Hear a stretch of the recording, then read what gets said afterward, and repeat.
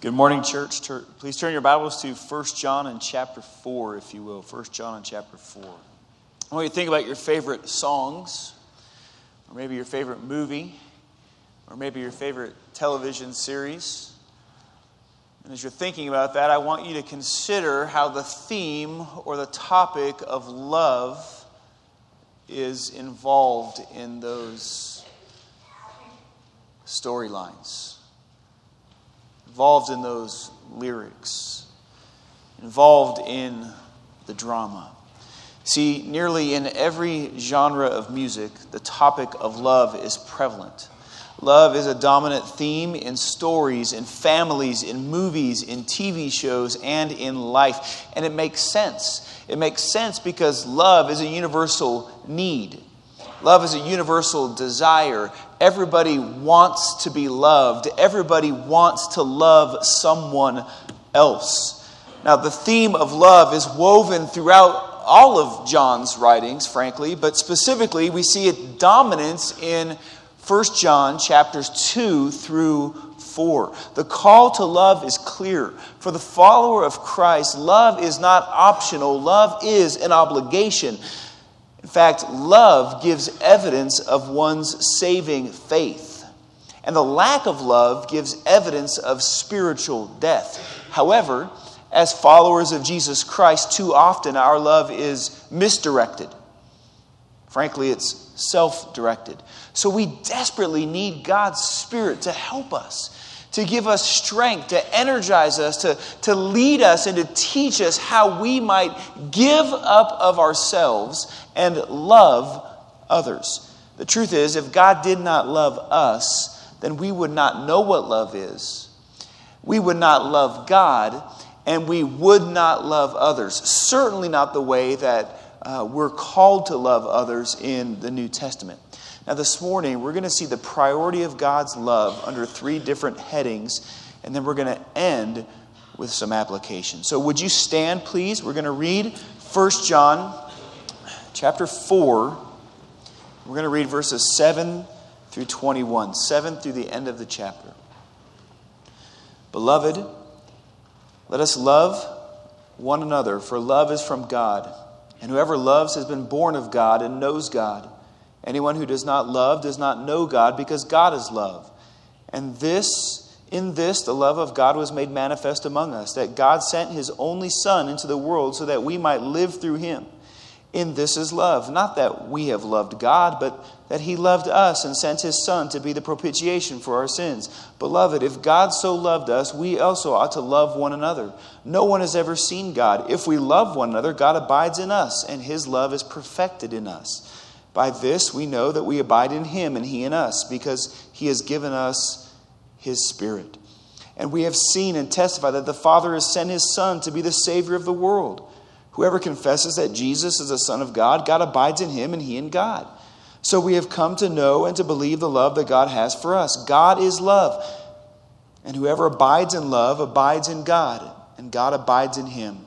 By this is love perfected with us, so that we have confidence for the day of judgment, because as he is, so also are we in this world.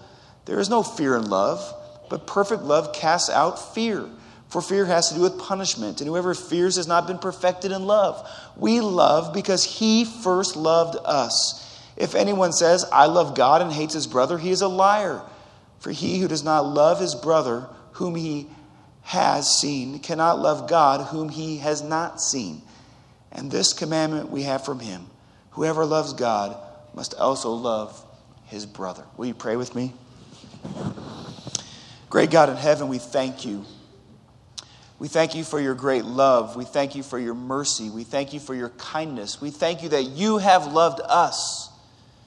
When we were far away, when we did not love you, you loved us. And we pray this morning that you would work in our lives. We pray this morning that through the teaching of your word, that we would hear from you and that we would be changed, Father. That your Spirit would do great work in us, to revive us, to renew us, to regenerate us. God, we need you. As we've sung for your coming and praised you because you have come, We ask you, Spirit, now to come and to work.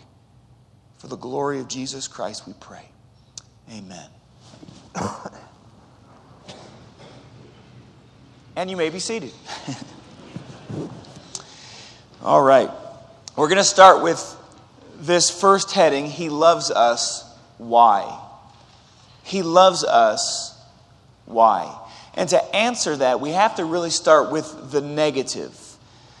In other words, God does not love us because of our character.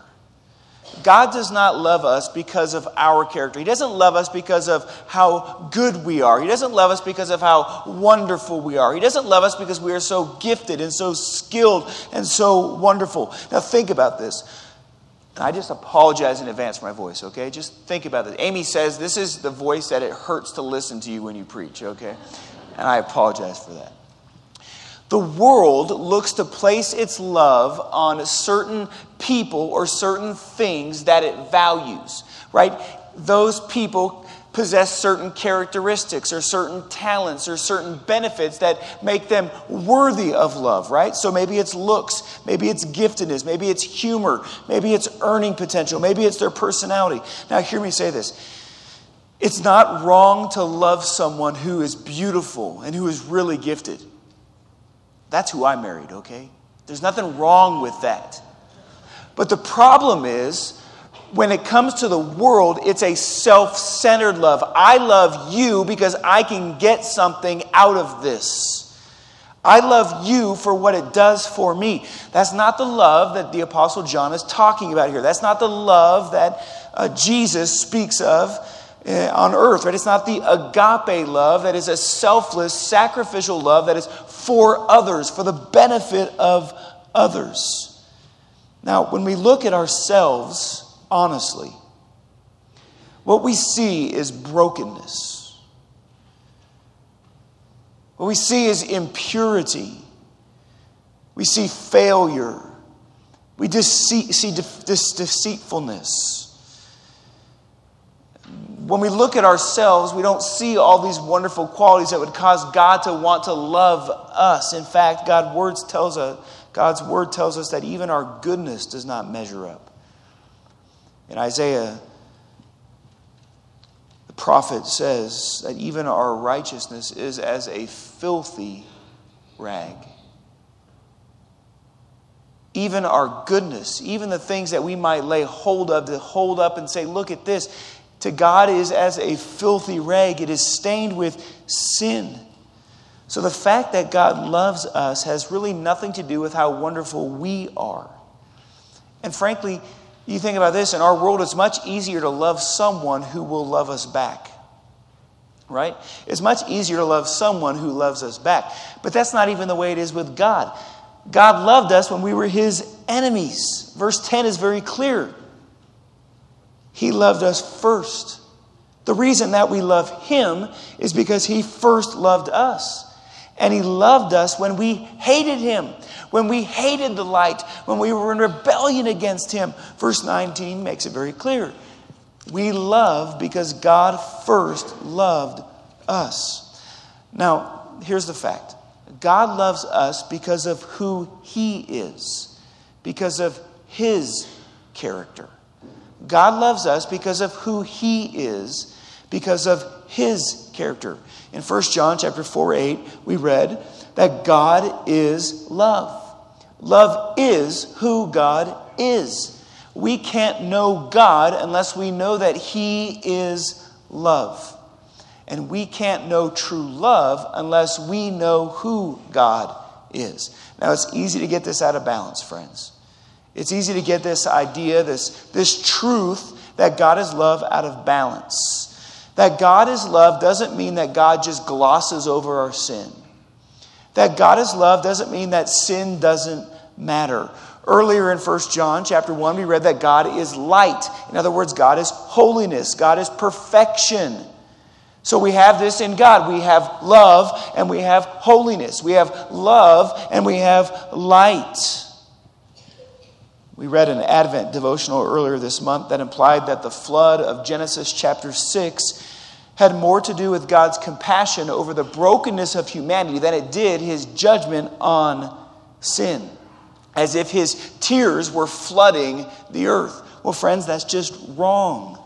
God hates sin.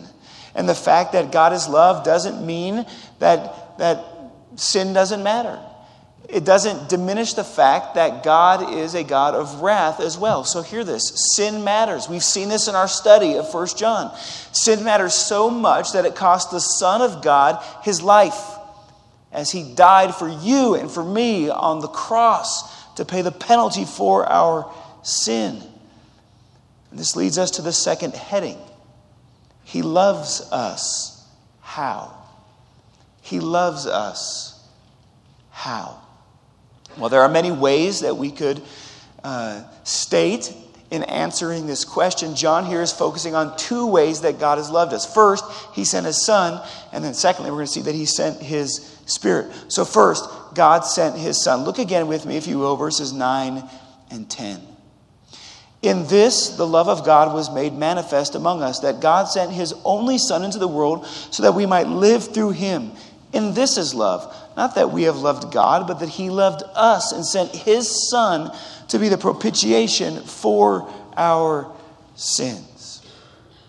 So John says, God sent his Son. This implies that he existed already. He existed already. From eternity past, the triune God existed in perfect harmony. God the Father, God the Son, God the Holy Spirit. And the Son takes on flesh. This is a reference to the incarnation. This is a reference to the season that we celebrate, the advent of our Christ, the advent of God. And while God entered our time and space, when Jesus was born, the Son of God has always been co-equal and co-eternal with the Father and the Spirit. And that Jesus was the propitiation for our sins means that he was the sacrifice that satisfied the wrath of God on sin. When a crime is committed, for justice to be served, the guilty must be punished. But friends, in God's mercy, God himself pays for our crimes with his own life.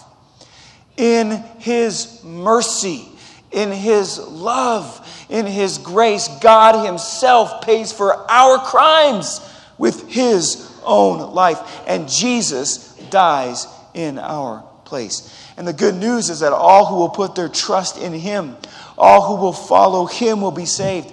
If we will believe that the only way to be made right with God is through faith in Jesus Christ, the only way to be reconciled to God is through the finished work of Jesus Christ. If we will put our hope on that, then we will be forgiven. Then God will count our sin against Christ, and he will count Jesus' righteousness to us. This is our hope, and this is the only hope. So yes, God is a God of love, and God is a God of wrath. And these truths intersect at the cross of Jesus Christ. And for those who will remain apart from faith in Jesus Christ, you will suffer eternally for your sin.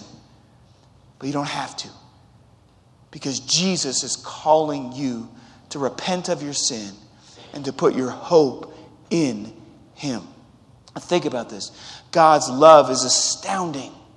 Jesus' death was not some accident or not some unexpected event.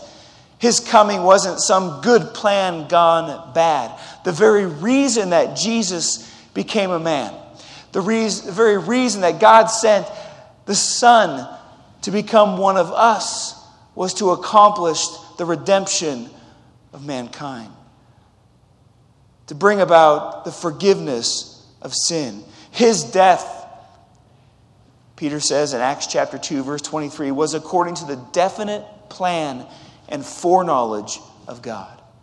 The definite plan and the foreknowledge of God. In other words, God's love is intentional. It's thoughtful, and it's costly. A friend recently told me of how the leaves in his lawn were piling up, becoming an eyesore, and the lawn company that he had been using or has been using had not come to collect them yet. For some reason, they missed a week. And his wife was noticing this and said something to him about it. And I'm telling you, my friend would say by his own admission that he completely missed the hint. So he's at work the next day, and lo and behold, the lawn company shows up, and they collect the things, and his wife calls him thinking that, let me take a drink of water here. Puberty was 30 years ago. Thinking that he was behind it. Now, a lesser man would have taken credit for it. He would have backed his way into those brownie points. But he just admitted, as much as I'd like to take credit for that, that wasn't me. Friends, Jesus did not back into our redemption. It was intentional. It was thoughtful. It was purposeful. He came to live and to die for us. And this is the hope that we have. Our redemption in Christ is no accident. God is sovereign, and He works in and through all things, including the death of Jesus for His own sake. So we see that one way He loved us is by sending His Son, but He also sent His Spirit. He also sent His Spirit. Look at verse 13, if you will. By this we know that we abide in Him and He in us, because He has given us His Spirit. Now consider the magnitude of this fact, that God abides in those who are in Christ. Verse 15 says, whoever confesses that Jesus is the Son of God abides in God and God in him. And how does this happen? It happens through the Holy Spirit. Now, to confess that Jesus is the Son of God is more than simply believing some facts about a man who lived 2,000 years ago. To confess that Jesus is the Son of God is to believe who God says Jesus is, that He is the Messiah, that He is the Lord, that He is the one in whom there is salvation, there is forgiveness of sin, and only in Him. Right? Confessing Jesus means agreeing that He is who Scripture says He is. And if we recognize who He is, then we will live in light of who He is. But let's face it, American Christianity is a watered-down version. Multitudes upon multitudes of people profess to know God, but as Paul would write, by their deeds they deny Him. They prove otherwise. We're so deceived about what it means to be a Christian. So many people are equating salvation as some sort of an external transition. Like I went to the pharmacy the other day to get some drugs, and everything's over the counter. I give you something, you give me something, and it's all external. But friends, that's not what salvation is. Yes, there's an external dimension. The Son of God came, and the Son of God lived, and the Son of God died, and then He rose again, and we put our hope in that. But it's internal, friends. It is an internal salvation. In Scripture, salvation is described in terms of union with Christ. Salvation is described in terms of union with Christ. And that through the Spirit of God. Romans chapter 3, verse 34, redemption is in Christ. Romans chapter 6 and verse 11, we are alive to God in Christ. Romans 6:23, eternal life is in Christ. Romans 8:1, no condemnation for those who are in Christ. Romans 8:29, love of God is in Christ. Romans 12, verse 5, we are part of the body of Christ, or in Christ. In Corinthians, 1 Corinthians 1:2, we are sanctified in Christ.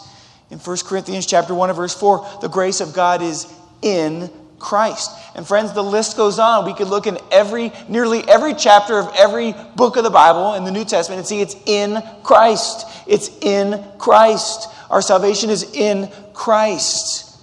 But we live among people who think they can be saved apart from a relationship with Jesus Christ.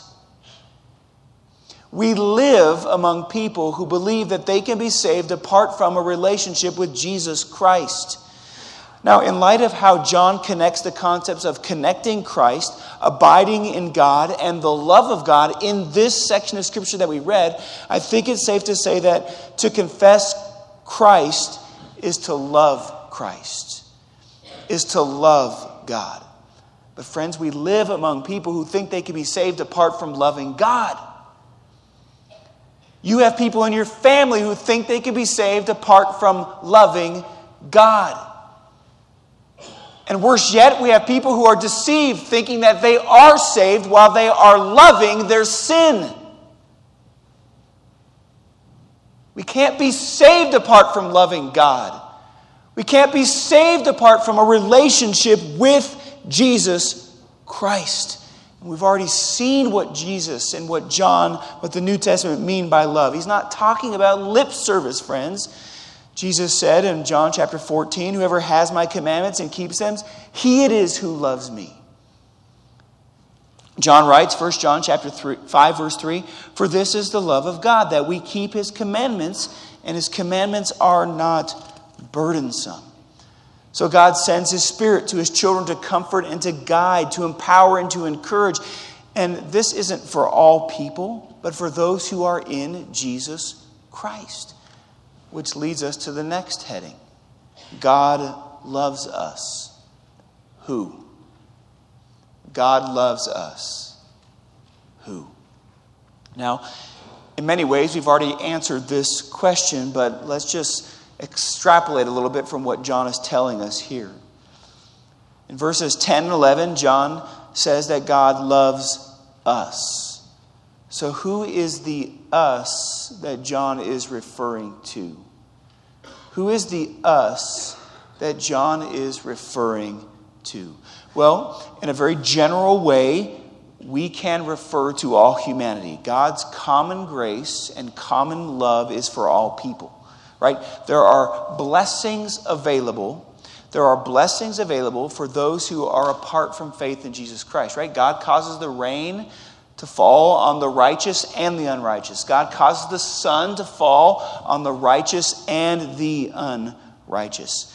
God holds back his wrath right now out of love. And let's be clear, God doesn't have to wait any longer. He could end all things right now and send all sinners to hell right now if he wanted to. He is in charge. He is sovereign. He is the king. But he holds back his wrath right now out of love. So we don't experience it yet because of his love. But when we consider this passage in its entirety, there's something different about his love for those who love him. There's something different about the love of God for those who love him. Verse 19, we love because he first loved us, implies God's special grace and love for his elect. Verse 19 implies God's special grace and special love for his elect. We love only because he first loved us. Hear me say this. The lost don't love God. The lost don't love Jesus.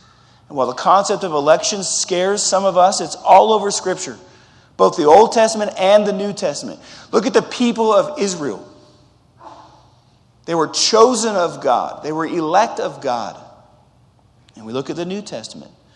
1 Peter chapter 1, verse 1. Peter is writing to the elect. 2 Thessalonians chapter 2, verse 13. God chose you to be first fruits to be saved. In Ephesians chapter 1, verse 4. God chose us before the foundation of the world. Luke writes in Acts chapter 13, verse 48. As many as were appointed to eternal life believed. Jesus talks about the elect, saying that the false teachers would come and try to lead the elect astray. And that when he returns, his angels will come and gather all of his elect to himself. So friends, God's special grace brings about faith and salvation. And it's only those who are saved through faith and repentance in Jesus Christ who abide in God and God in them. So when John writes us, he's specifically referring to God's children, to the church. He's specifically referring to the church. And I know what some of us are thinking in this room. How do I know if I'm one of the elect? Well, here's how you know. Do you believe the gospel? Have you responded in faith and repentance to Jesus Christ? The offer is open, friends. Repent of your sin and put your hope in Jesus. That's how you know if you're of the elect. In Acts chapter 2, verse 21, and in Romans chapter 10, verse 13, both Peter and Paul declare that whoever will call upon the name of the Lord will be saved. Let me tell you, what keeps you from experiencing God's grace, from His experiencing salvation right now, is your own sinful unbelief, self-love, and rebellion against God. What keeps you from experiencing God's grace in forgiveness of sin and the promise of eternal life is your own unbelief, your rebellion, and your self-love. But if you will turn, if you will confess your sin to God, if you will put your hope in Jesus Christ, then friend, you will be saved. Now, before we finish, I want to ask one more question as a way to introduce just a few points of application this morning. He loves us, so what? He loves us, so what? Well, first, love God. Because of who He is, we owe our highest allegiance to Him. Because of who He is, we owe our highest allegiance to Him. Because of what He has done, we owe our highest devotion and love to Him. We love Him. Why? Because He first loved us. So live for Him. Seek Him. Follow Him. Obey Him. Second, so what? Love others. Love others. If we are Christians, then we are to abide in love. We are to love others. Look at verses 20 and 21. If anyone says, I love God, and hates his brother, he is a liar. For he who does not love his brother whom he has seen cannot love God whom he has not seen. And this commandment we have from Him: whoever loves God must also love his brother. Right? We have a moral responsibility to love others because of the way that God has loved us. And not only do we have a responsibility, we have the ability because we have been born of God. And we are now like God in the sense that we take after Him. And He's given us His Spirit to enable us in this. So we love by serving and sacrificing and giving and providing. Look at verse 12 with me. No one has ever seen God. If we love one another, God abides in us and His love is perfected in us, right? We don't see God in all His glory, but others can see Jesus in us when we love. We manifest the love of God in how we love one another. Look at verse 14 with me. And we have seen and testify that the Father has sent His Son to be the Savior of the world. Friends, we're called to testify to this great love. We're called to speak of it, that God sent Jesus Christ to die for us. We're called to testify. Let me ask you, who is it that you are praying for and sharing the gospel with? I mean, for John, it's just like a second nature. We're just going to do it. If we've experienced the love of God, then we will testify to the Son. We'll testify to the greatest gift ever given. And frankly, to the only gift that's been given that actually matters. The gift of Jesus Christ. Who do you know that is apart from Christ, and if they died today, they would spend eternity in hell? Who do you know? Who do you know that's apart from Christ, and if they died today, they would spend eternity in hell? Will you love them with the gospel? Will you love them with the gospel? All your friends at the school, all your kids' parents' friends, all your friends at the retirement home, you just enjoy spending time with them, and you don't want to make things awkward, because if you really start talking about religion and that's going to change things. Listen, if they died today apart from faith in Jesus Christ, they will spend eternity in hell. Will you love them with the gospel? Will you love them with the gospel? And we have opportunity to support the proclamation of the gospel. That's what this March for Missions is all about, friends. To support missionaries, Southern Baptist missionaries, going all across the world, the state, the nation, and the world, with the good news of Jesus Christ. I pray that you will give. I pray that you did give and that you will give. And you'll do so sacrificially and generously. Third and lastly, don't fear. Don't fear. Look at verses 17 and 18. By this is love perfected with us, so that we may have confidence for the day of judgment, because as he is, so also are we in this world. Therefore, there is no fear in love, but perfect love casts out all fear. For fear has to do with punishment, and whoever fears has not been perfected in love. Friends, all those who have experienced God's grace in the love of God, who are in Christ, have no reason to fear, but every reason for hope and confidence at the day of judgment, right? Why? Because God has fully accepted us in Jesus Christ. There is no more punishment. There is no more condemnation for those who have been made right in Christ. Why? Because Jesus bore the wrath of God on our behalf. And we now are secure in him. So we praise God. We rejoice. We worship him because of his great love. Now, in just a moment, I'm going to pray. And if you are unsure as to whether you are in Christ, if you are unsure as to whether you are a follower of Jesus Christ, if you are right with God, then friend, come and talk to us. If you want to know more about the gospel of grace and the hope that is found in Jesus Christ, then come and talk to us. If you have questions about what it means to follow Jesus, then come and talk to us. Now, some of you are believers, and you're ready to be baptized because you have put your hope and your trust in him, and you want to share with the church today that you are following him, and you want to get a baptism schedule. Well, come and let us rejoice with you. And some of us in here just need to repent. We need to repent because we've been living with self-centered desires. We haven't been living in love. Only a love for ourselves. Take this time and confess sin. And repent.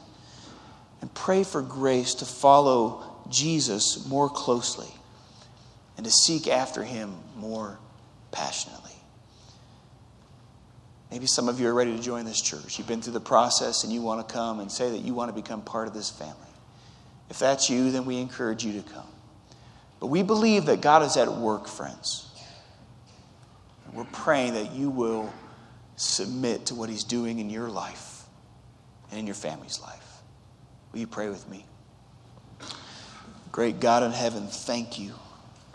Thank you for your kindness in giving us your word, for making known your will, for crushing the Son on our behalf, that we might be made free, and that we might know love and live for you. God, in these moments, I pray that your Spirit will work through us and in us. I pray that we would not walk away unchanged. I pray that we would not leave with questions unanswered, but that we would seek after you with all that we are. May this be for your glory. May this be for the building of your church. In Jesus' name, amen. Would you stand, sing, and respond as the Spirit leads?